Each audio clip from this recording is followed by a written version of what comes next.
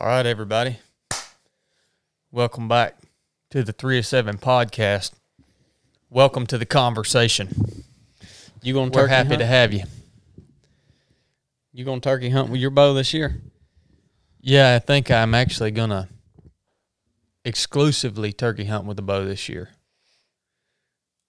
Same as you did last year? Well, last year I would.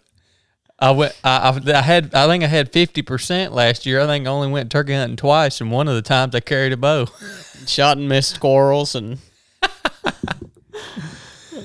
Well, I'm excited about that new bow I got.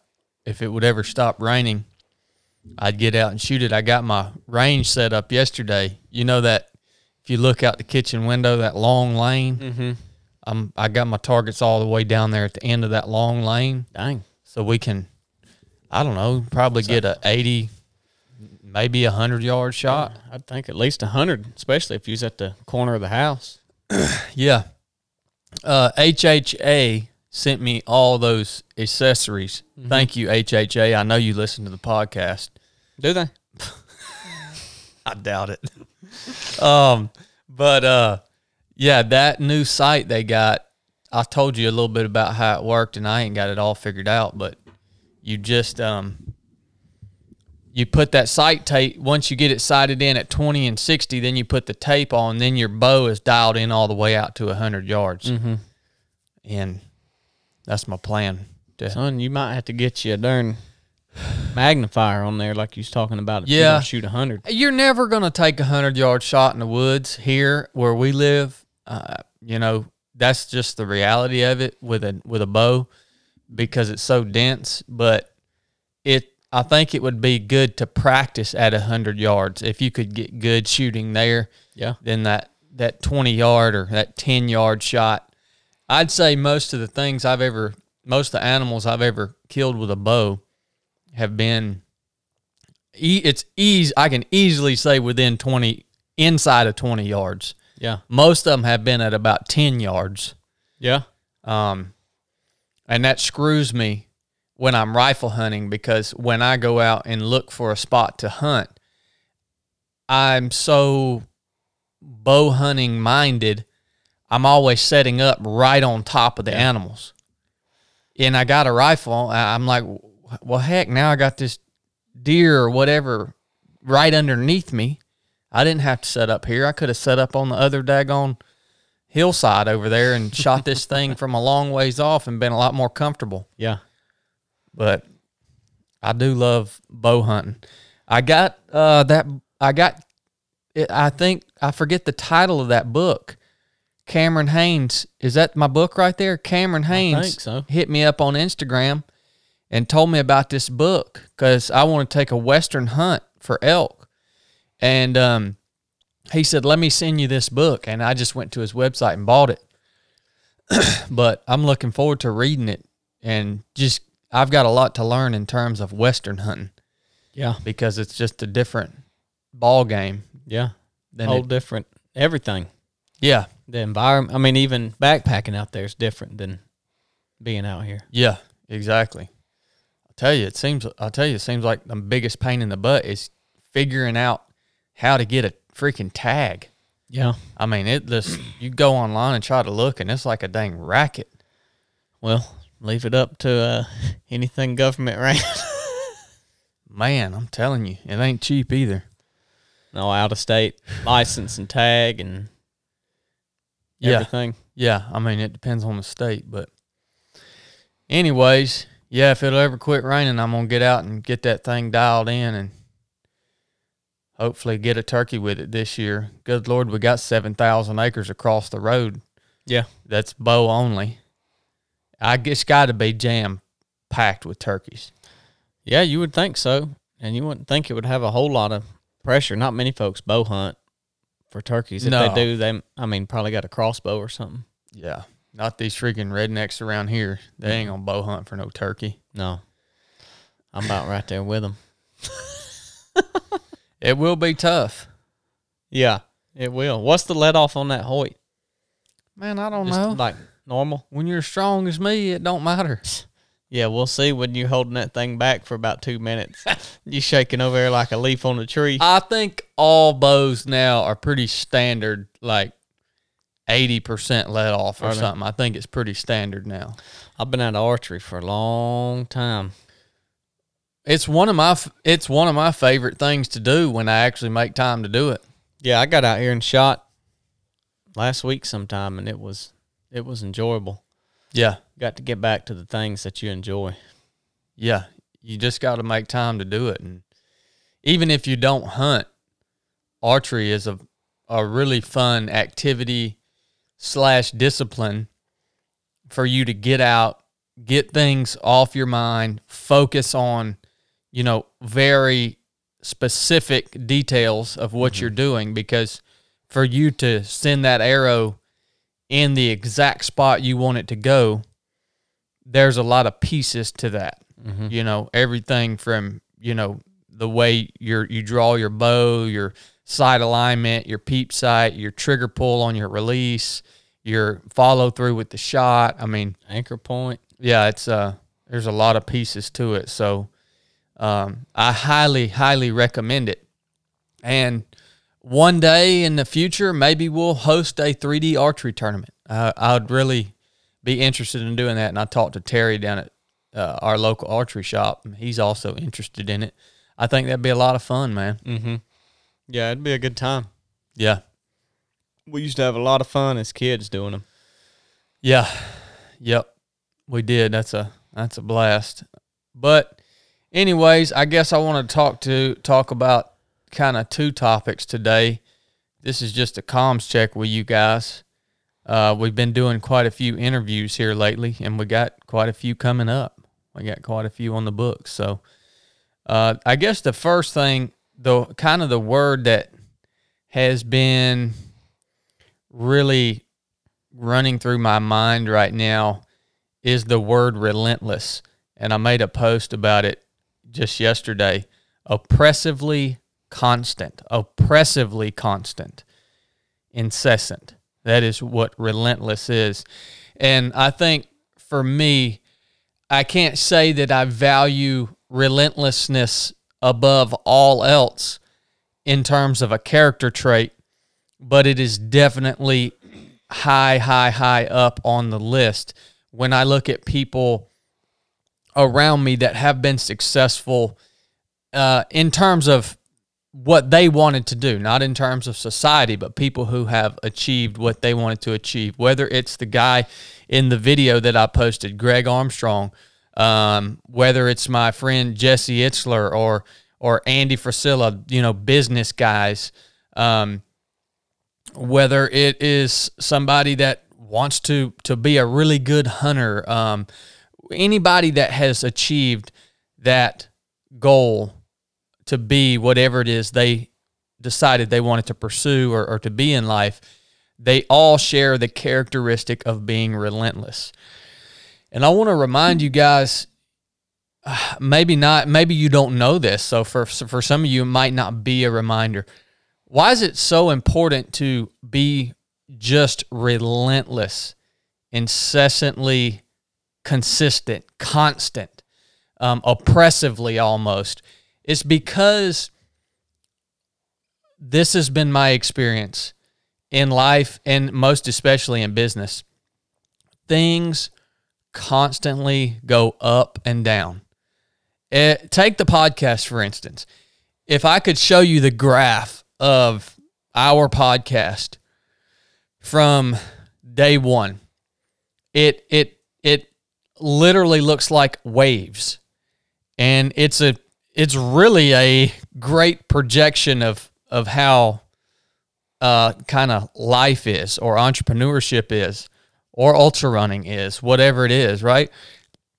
Things go up, they hit a high point, and then they take a dip, right? Well, the dip is where that relentlessness comes through, because the dip, when most people see that things kind of tapering off, or progress starts to become slower, or growth starts to slow down, right? Instead of being relentless and allowing that kind of slowdown to drive innovation and creation and growth, right? For it to drive that. Instead, they freak out, man. They're like, oh, why are the numbers going down? Why is my business kind of tapering off a little bit here? And they freak out, right? Well, if you're relentless and you say, okay, well, we need to do something now to tick this thing back up. What can we create? What can we do? In what ways can we engage and be innovative? And you do that, so that dip creates and drives the innovation, and then it goes back up. And when it goes back up, it goes up just a little higher than the peak that you had last time, right? But without a doubt, it never fails. It's going to taper right back off, right? And when it drops off, it's not always going to go quite as low as that first dip, but it may go that low again. And then every time, this graph on the podcast is so cool to look at, because every time it goes up and peaks, it's just a little higher than the peak that was before it. Yeah. And I just think that it's such a common trait amongst all people. And when I say all people, I'm talking about very few people that I know in my life that are successful in their, on their terms. I don't know many people. I mean, I don't call many people out as being standing apart. Yeah. Or really standing out, right? So I'm talking about the 5 or 6 people that I've met in my life that I would credit them with being a really just different. I hate using the word successful, but almost being a spectacular human in terms of achievement in whatever their lane is. They all share that characteristic of being relentless through the dips and also on the top, right? They're still relentless when things are going well. They don't get relaxed. They don't get complacent. They don't think, well, this is it. I'm just going to be able to ride this out. You are never going to have the opportunity, especially in business, to just ride something out. You are either pushing forward, developing, becoming better, becoming more innovative, or you are going backwards. You're never going to hit a point to where you're like, okay, I'm comfortable with this. I'm comfortable with the money that's coming in, with the workload, whatever it is. This is where I'm comfortable at. I don't need any more. If you decide that you're just going to hang out there because you're happy with that, you are essentially backing up at that moment, right? Because what happens is other people that are doing the same thing that you're doing or in the same industry that you're in, they're still pushing. And the fact that they're still pushing forward, that's what's backing you up. Yeah, it makes you irrelevant.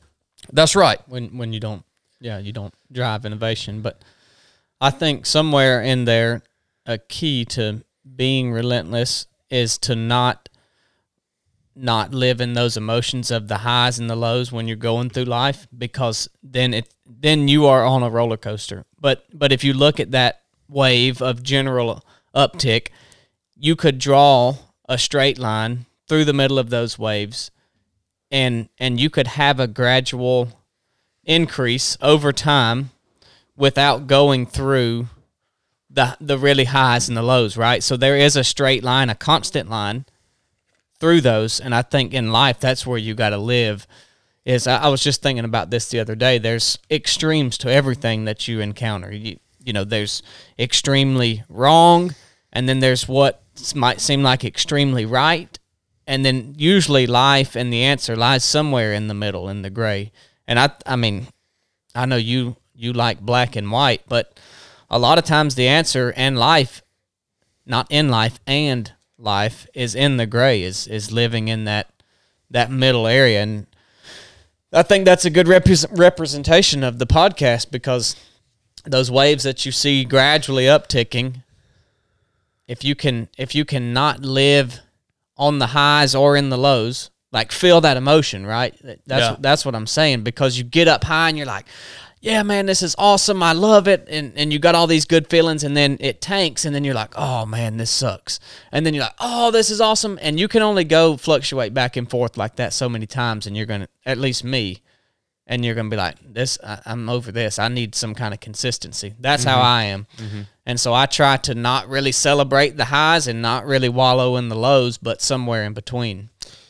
Yeah, I agree with you on that. I think you need to capitalize on the highs, right? Yeah. Maximize the potential that's there, because that high is just going to be a short moment. So relatively short. I mean, a high can last, if you're on a high, for me personally, it's like when I win a big race, mm-hmm. you know, that's 6 months or so. That you have to, when we're on that, on that peak, right? Say right after I win a race, and we know we've got, 3 to 6 months where we've got momentum. We've got some momentum, right? People are attracted to that, and you're actually working harder sometimes there, because you're like, okay, I got this short time span. I have to capitalize on this because I know that dip's coming, mm-hmm. and I even look at it in terms, and where I can relate to you is in terms of this documentary that is being produced right now. So we have a 2-time Emmy award-winning filmmaker that is producing a documentary that is, I mean, I've just seen clips of it, and it's literally the best piece of content that I've ever seen in my life. And it's about the race that we did last year at Mid-State Mile, winning there. And it's just unbelievable. I mean, it has this thing, and they're coming out here in about a week or two to show us. They've got about, I think, 50 minutes of it completely finished. So they want to show us. Nice. So they're like 90-something% done with it. And this thing has the potential to just change the landscape of, I don't know about our lives, but what we're able to do, because the reach. That's mm-hmm. right. And I think it has the power. It's that good. I mean, it has, and it's not that good because of me. It's that good because of the guys that are working on it. Mm-hmm. I mean, these guys are they're unbelievable. Yeah. The producer and the filmmaker and the editor. And I think it has the power to really change the landscape in terms of ultra running. I mean, I think it has that much reach behind it just because it is that well done. But, when this thing comes out, I know it's going to be like everything else. You might get a 6 month to a year window there where, we have to capitalize on that. We have to put the work in. We have to be ready for that. Mm-hmm.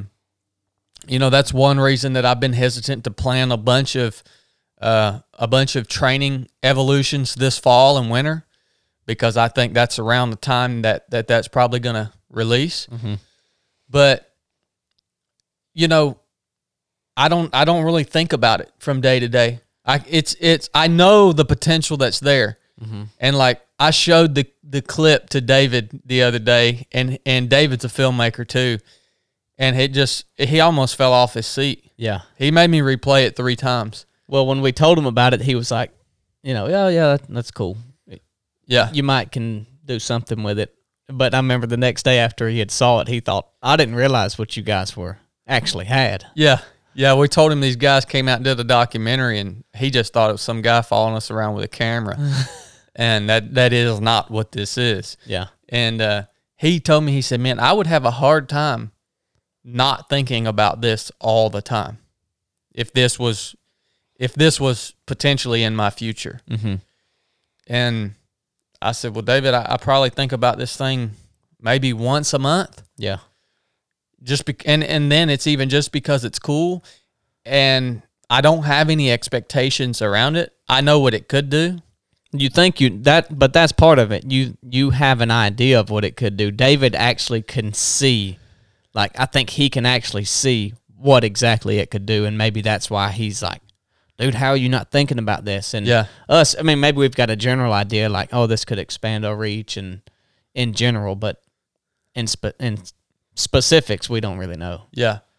So, that's kind of me trying to maintain that straight line and also not count my chickens before they hatch, because this thing could go nowhere. We might just put it out on YouTube one day and that's all it ends up being. I mean, but that's a perfect example of what I was getting at is more geared towards your feelings and how you can sustain a relentless pace. Yeah. And not living in those highs and lows. You're right. You do have to operate differently. The lows should really drive innovation. You should be working your butt off, and it feels like work, and you're not really getting nowhere. And on the highs, you're going to be working your butt off, but you're going to be gaining ground, more ground than in the lows. So really, it's just the outcome of what you're doing, I think, is a little different. But if you can and not wallow or celebrate and have some sort of middle ground consistency, I think that helps you sustain that relentless long term. Yeah. So that's the pattern of life. Well, especially in our experience with business, that has been the pattern of life. And just wanted to encourage you guys, if you experience that in your own business or your own fitness journey, or even in your faith, that is the standard pattern. Go read the Old Testament. Look how many times civilization rose and fell, rose and fell. The whole, that's what the Old Testament is about. Yep. And I've seen so many people, in terms of faith, it's undeniable. In terms of business, I have seen over the last 2 years, I've only been on social media now, maybe 3 years now. And I've seen so many people that have had an idea that they're passionate about. They stand it up, right? And they get a little attention right at the release, but then when they go into that first dip, they disappear. Mm-hmm. This is what I'm talking about this would be the opposite of being relentless. This would be relenting. Yeah. And one of the things that helps me stay on that more sustainable trajectory and maintain that relentless mindset is not paying attention to the numbers all the time. Okay, I think you should reference numbers just as a reference to see where you are in that curve, right? But you cannot get wrapped around the axle on the numbers, the number of likes, the number of views, the number of downloads, the number of whatever it is you have analytics in whatever it is you're doing. I'm sure you cannot get wrapped around the axle on those things, man. Social media is something that I go back and forth with. And what I really have realized just within the last few days, maybe, I read something out of Mere Christianity. I'll read to you guys here in just a second. What social media actually, for the most part, is, not completely, but for the most part, for most people on there, it is vanity. Mm-hmm. It is a vanity fair. Yeah. Is all it is. Now, it can be used for good things. Don't get me wrong. But for most people, and especially most influencers, it has nothing to do with helping people. Yeah. All it is vanity. And vanity is pretty closely related to pride. And I read this in Mere Christianity. Let me find where to start. I should have highlighted this. I think that kind of relates to life in general. I mean, you go read in Ecclesiastes, and that's what it starts out. Vanity, vanity, everything is vanity. And essentially talking about how things are vapors and what is the true meaning. I mean, it's a little different, but it's relatable. Yeah, I love this. And C.S. Lewis goes into kind of the difference between pride and vanity here.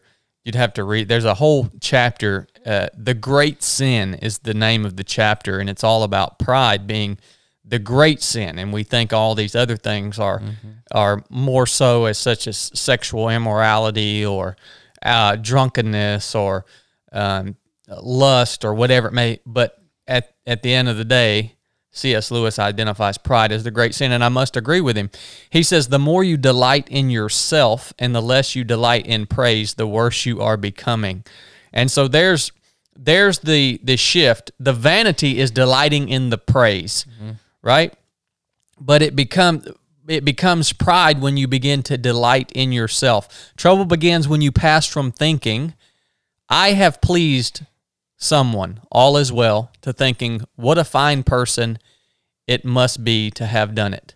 Or what a fine person I must be to have done it, right? So it's taking pleasure in yourself versus taking pleasure in the attention or the praise, which is what I'm talking about in social media. That's vanity.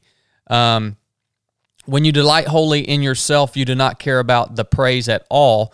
You have reached the bottom. That is why vanity, though it is a sort of pride, which shows most on the surface, is really less bad and a most pardonable sort of pride. The vain person wants praise, applause, admiration, too much, and is always angling for it. Does that not sound like a perfect description of social media? It is a fault, but a childlike and even in an odd way, a humble fault. It shows that you are not yet completely contented with your own admiration. Yeah. I just thought it was such an accurate description of what happens on social media. You value other people enough to want them to look at you. You are in fact still human. The real black diabolical pride comes when you look down on others so much that you do not care what they think of you. So, social media, man, the numbers, there is so much vanity in the numbers. I don't know if you guys have noticed on my social media accounts, I've stopped responding to comments.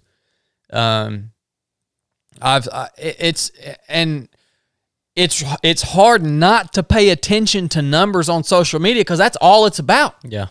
Literally the root of it. The way it's literally formatted and structured. That is what you see. Yeah. Because vanity is what it serves.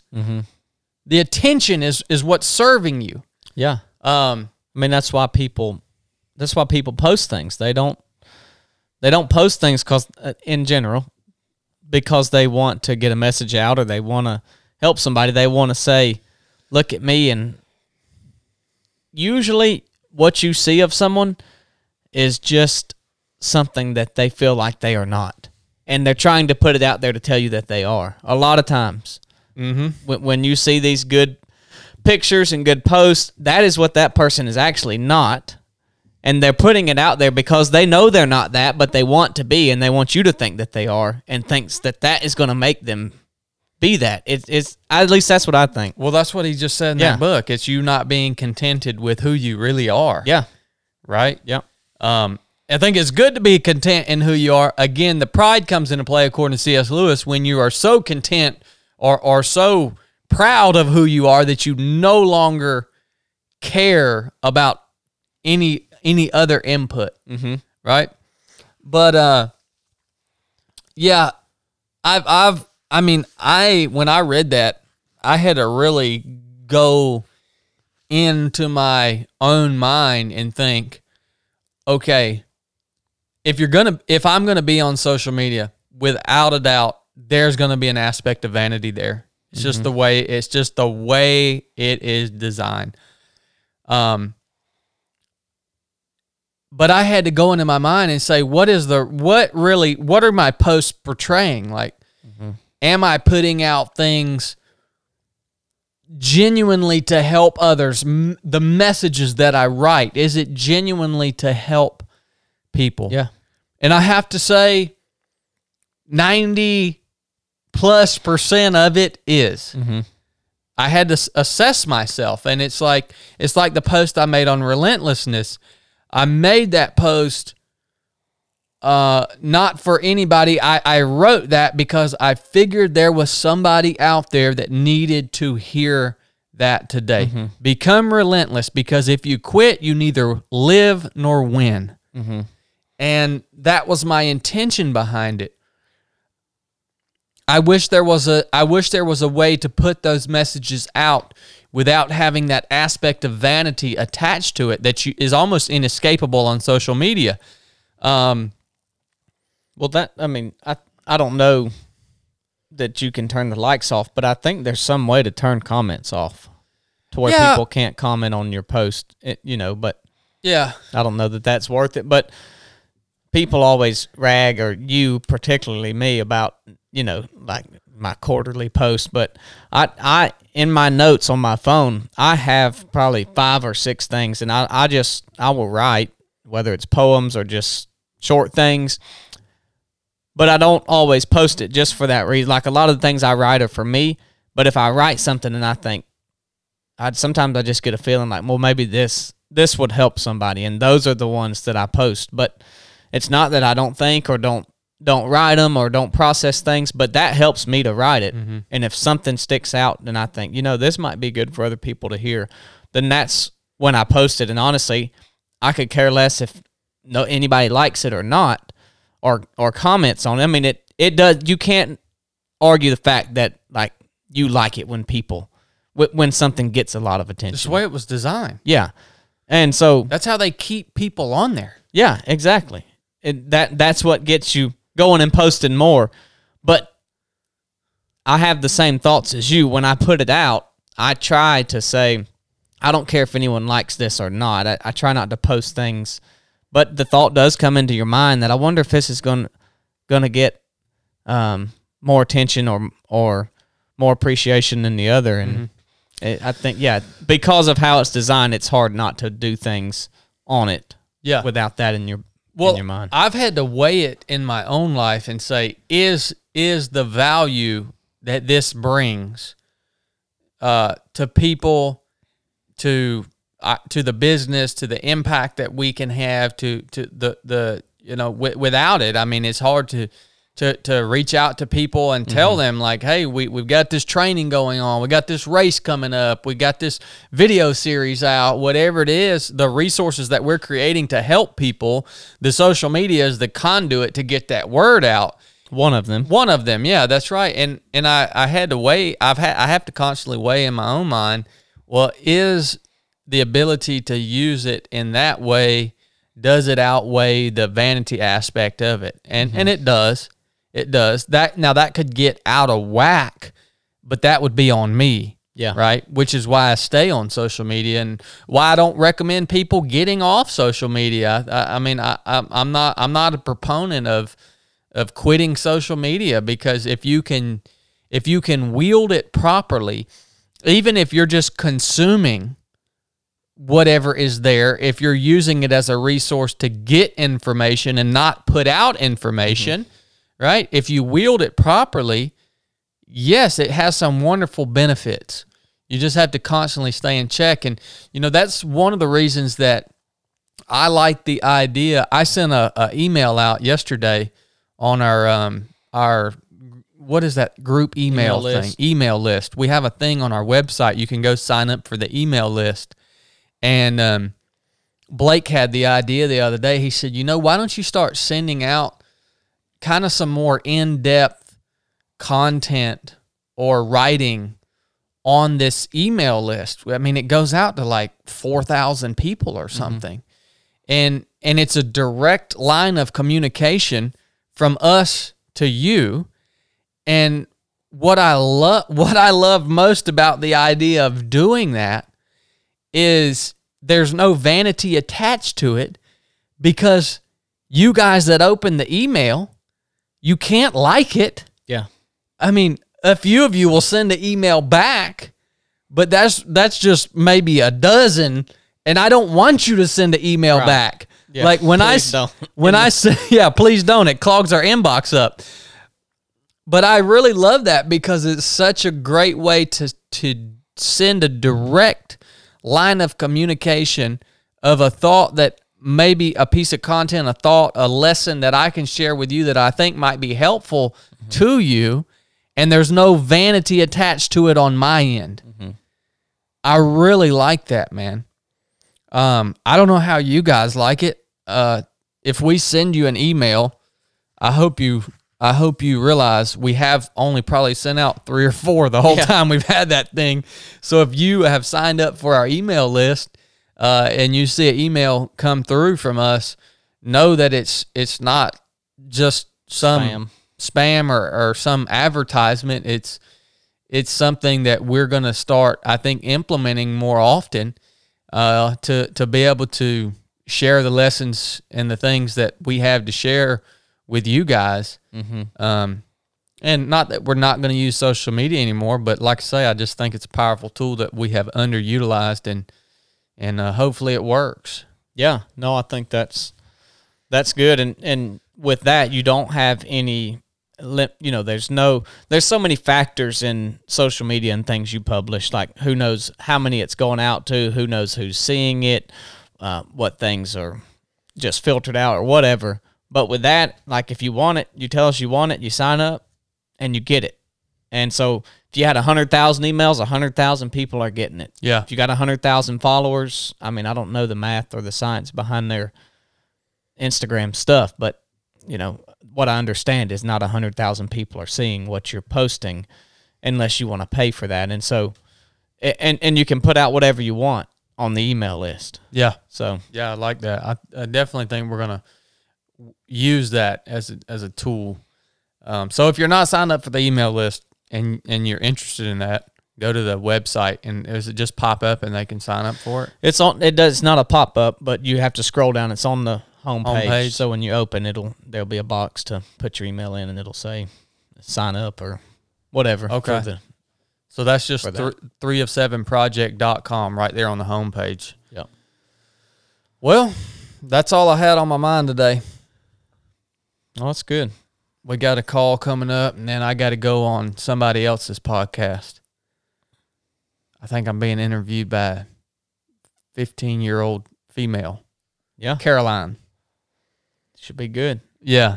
She seemed like a cool person. She's fired up about her show and everything. So she seemed to have some spunk to her at the airport when you met her. Oh, yeah. Lively. Yeah. Yeah. She'll be cool.